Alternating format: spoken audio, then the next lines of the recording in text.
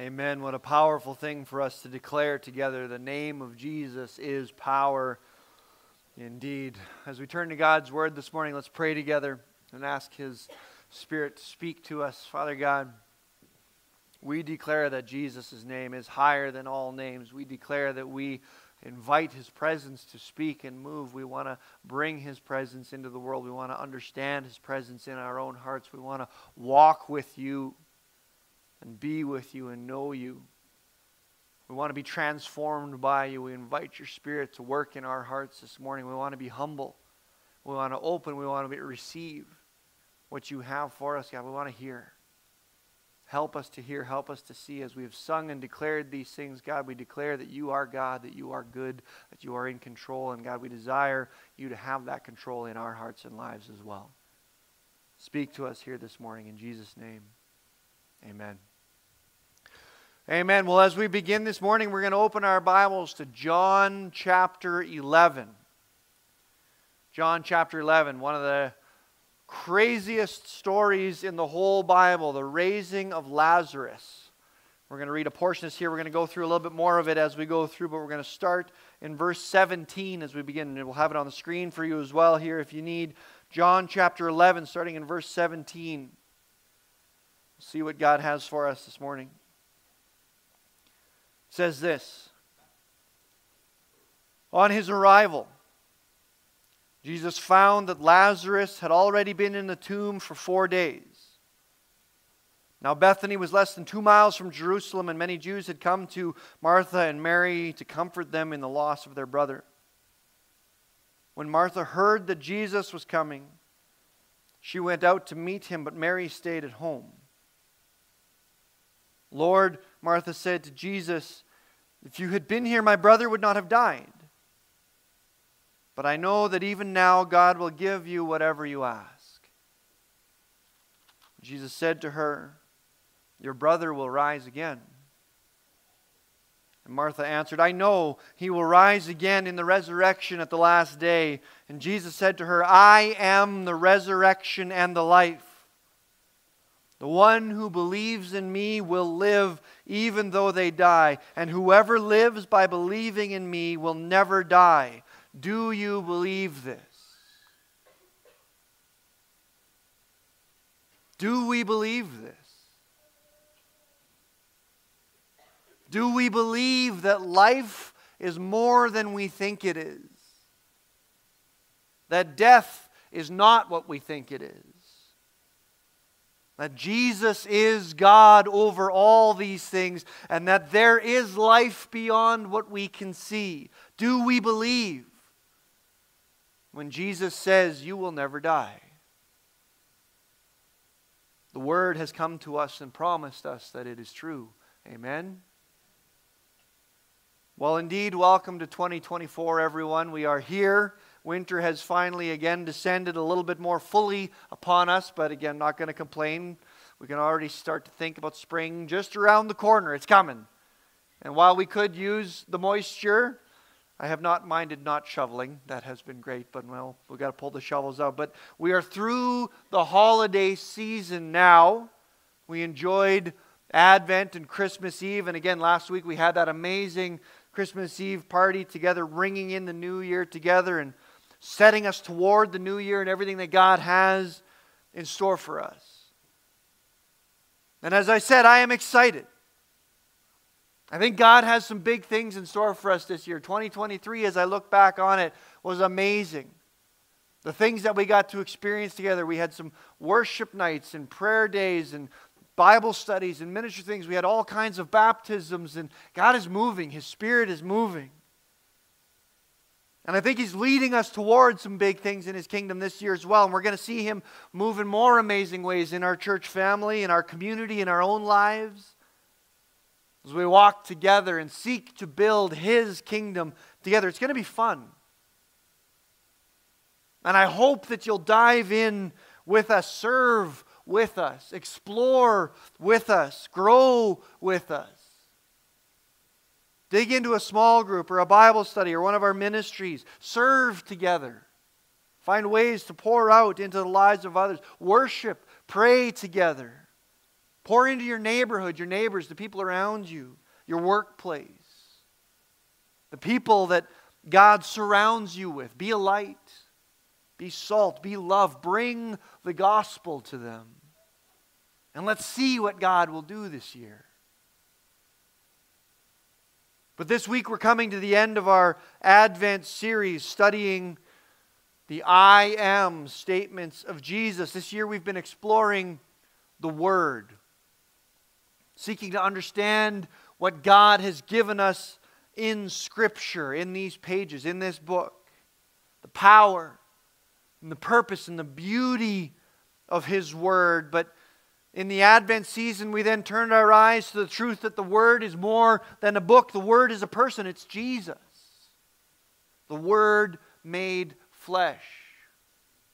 Born to reveal the very nature and presence of God to us, to teach us and show us the Father.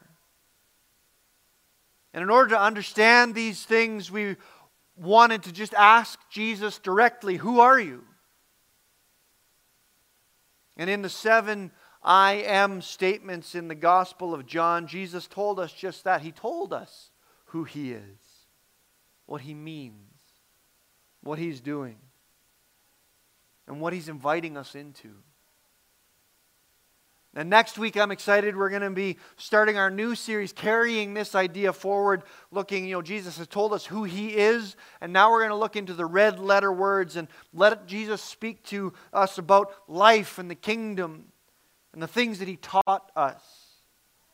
And it's going to be amazing. But again, today we're coming to the last week of this series, and if this is not the last of the I am statements recorded in the Gospel of John, it's kind of the defining statement. In a sense, it's the dividing statement.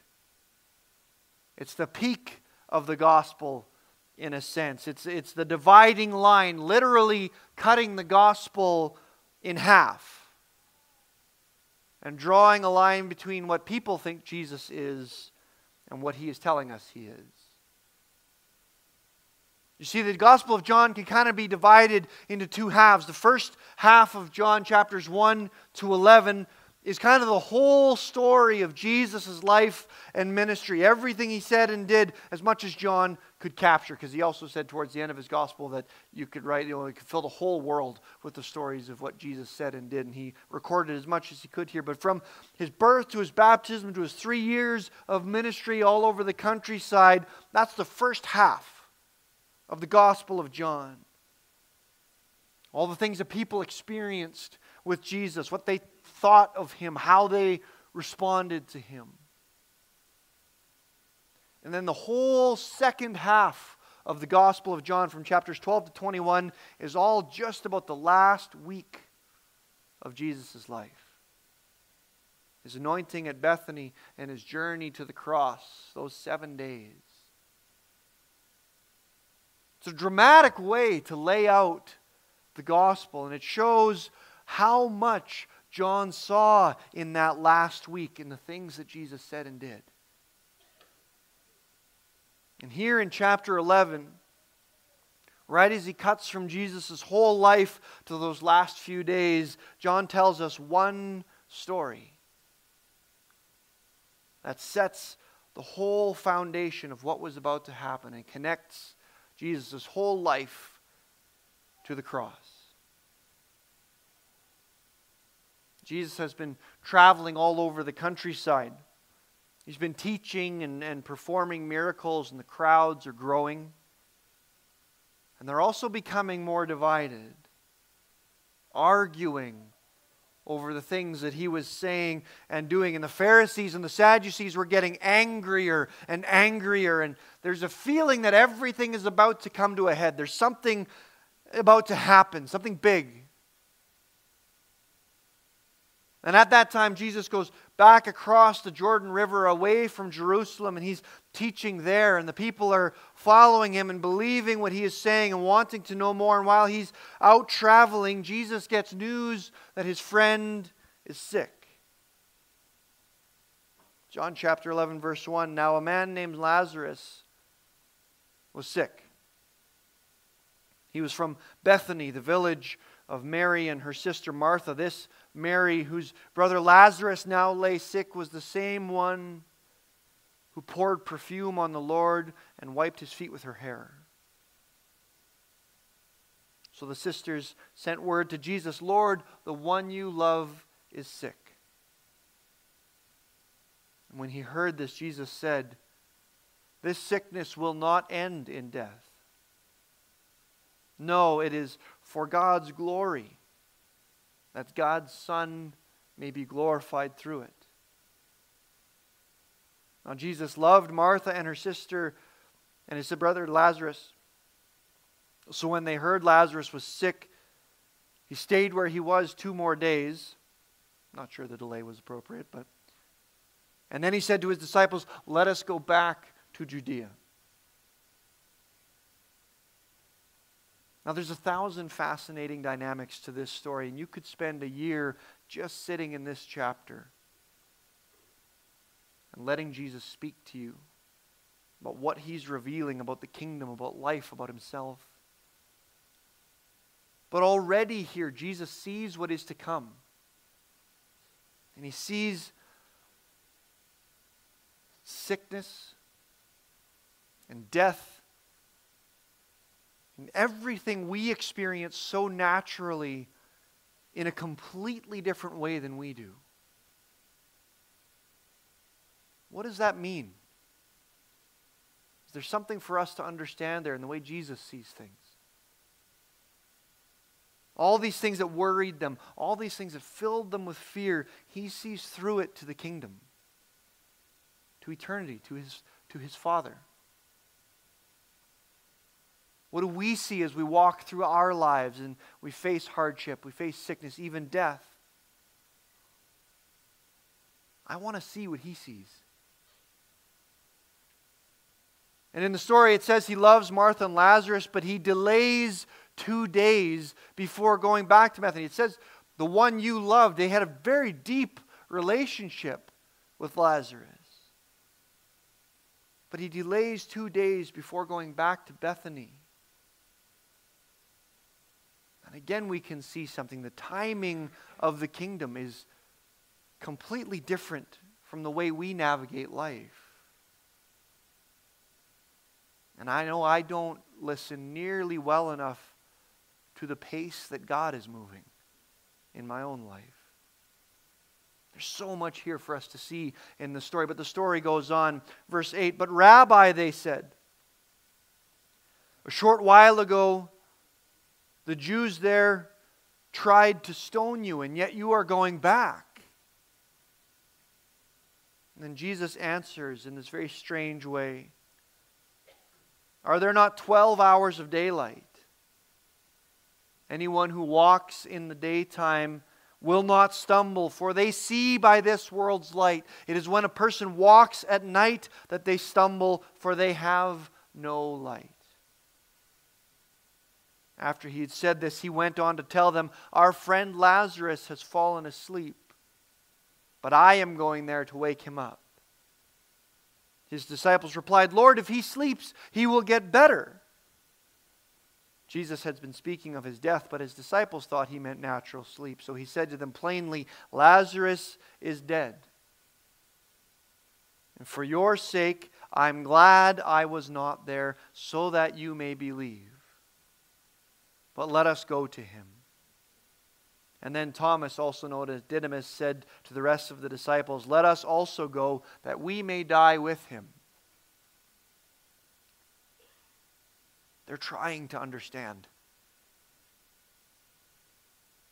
And Thomas is probably doing about as well as I might have.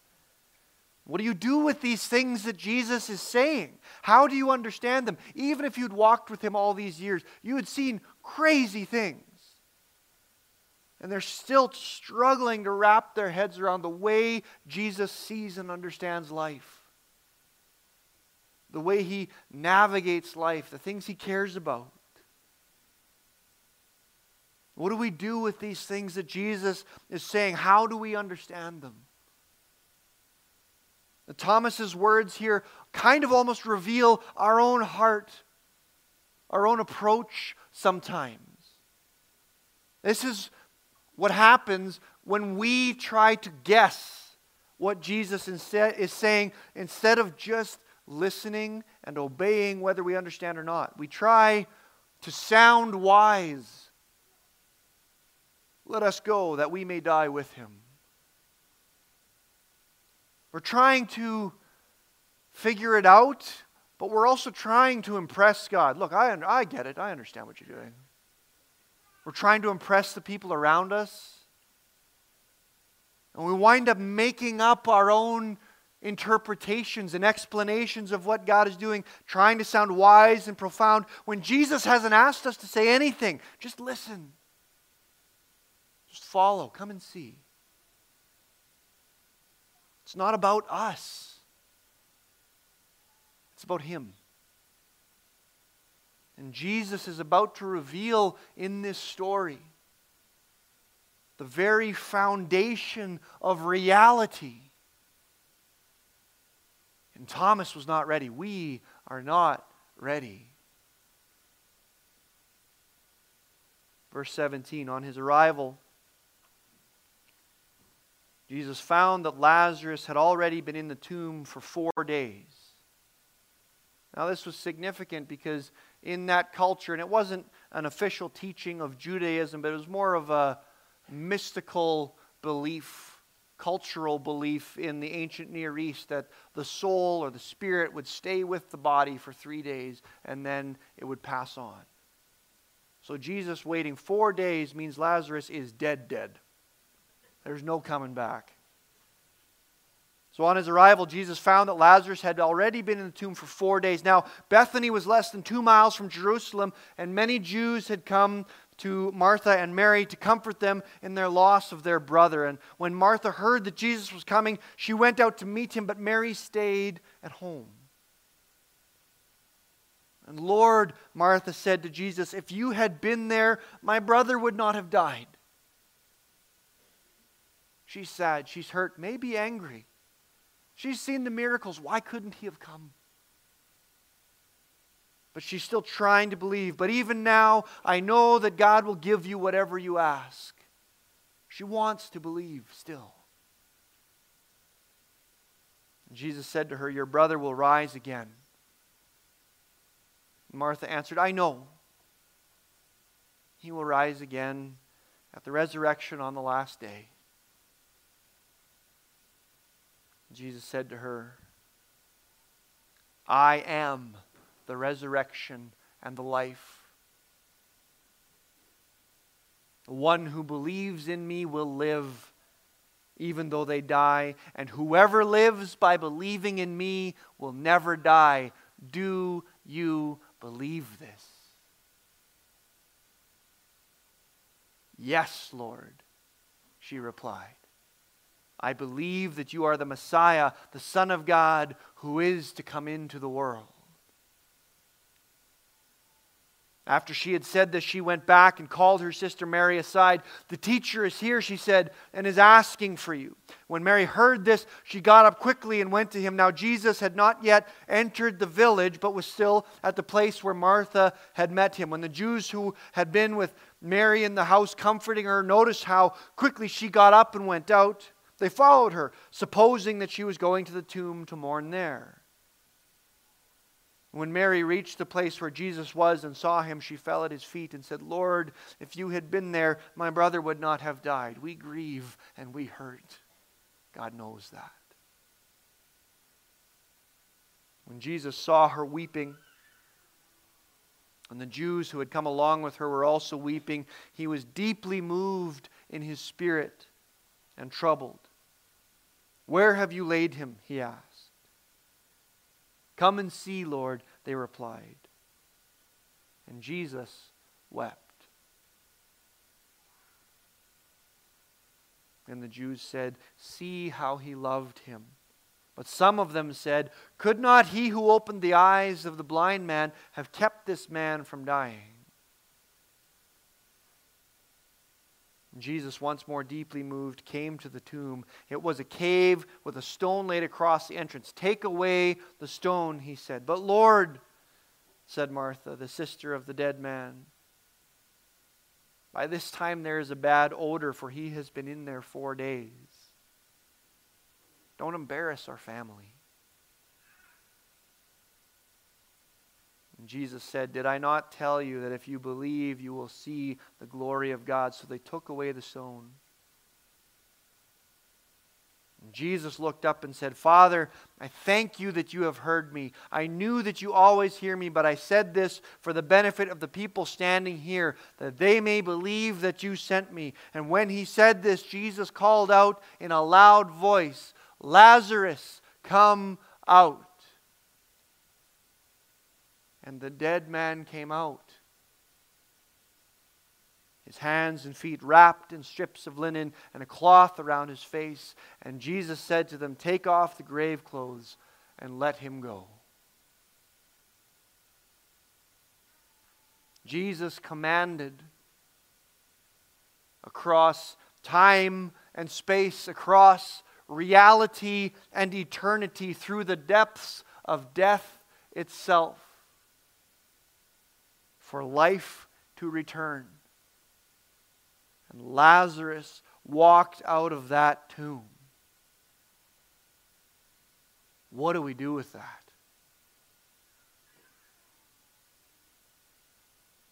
We read these stories, but are they anything more than that to us? Do we really believe that this happened? That this is possible? What was it to stand there? To see that happen. To hear Jesus call into that tomb. And wonder what was going to happen. Can something happen? You'd be fascinated. Could this be possible? And at the same time, you'd be terrified. What if something happens? What if he does come out? And all of a sudden you hear a noise. And the dead came to life. It happened. Lazarus walked out of that tomb. Martha's brother. We've all seen death. We have all lost people we love. It's over. They're gone. But here, this time, this moment, 4 days after, the power of Jesus brought him back to life. That doesn't happen. That can't happen. Death is final. We know that. It's all we've ever seen. It's all we've ever experienced. No one comes back. And no one knows what's next. Even if we say we do, we can't, we don't. But this man, Jesus, does. He knows what happens next. And he broke everything, changed everything. Who is this man? I am the resurrection and the life. One who believes in me will live even though they die, and whoever lives by believing in me will never die. Do you believe this? Jesus said that. He asked us that. He was looking at Martha, but he sees you. He's looking in your eyes. Do you believe this? Do you believe me? The other I am statements we've looked at all describe who Jesus is to us. Parts about him. They talk about relationship, about provision, about care. They talk about how Jesus wants to walk with us, to share life with us, to lead us and protect us. But here, in this moment, Jesus reveals the foundation of reality itself. And it's not atoms, it's him. He is in absolute control. We see the nature of Jesus revealed. We see the nature of God revealed. The nature of creation and life revealed. It's Him. The power and the majesty and the glory of God. He is God. And that means more than we can begin to understand. Who is this man? Alpha and Omega. The beginning and the end. The author of life, the creator of the universe, who spoke existence into existence. The fantastical picture painted in Ezekiel chapter 1 of wheels within wheels covered with eyes and brilliant glowing light. The throne room described in Revelation chapter 4, rainbows like emeralds and seas of glass, fire and glory and power and beings beyond comprehension falling on their faces in worship. The creator of the universe. The pillar of fire falling on the altar of Elijah. The seas parting. The walls of Jericho crumbling to dust. Jesus is God. And He is in complete command of everything, including life and death itself. And here He has declared to us, if we believe in Him, death no longer has any power over us. Do you believe? John chapter 5, for as the Father raises the dead and gives life to them, even so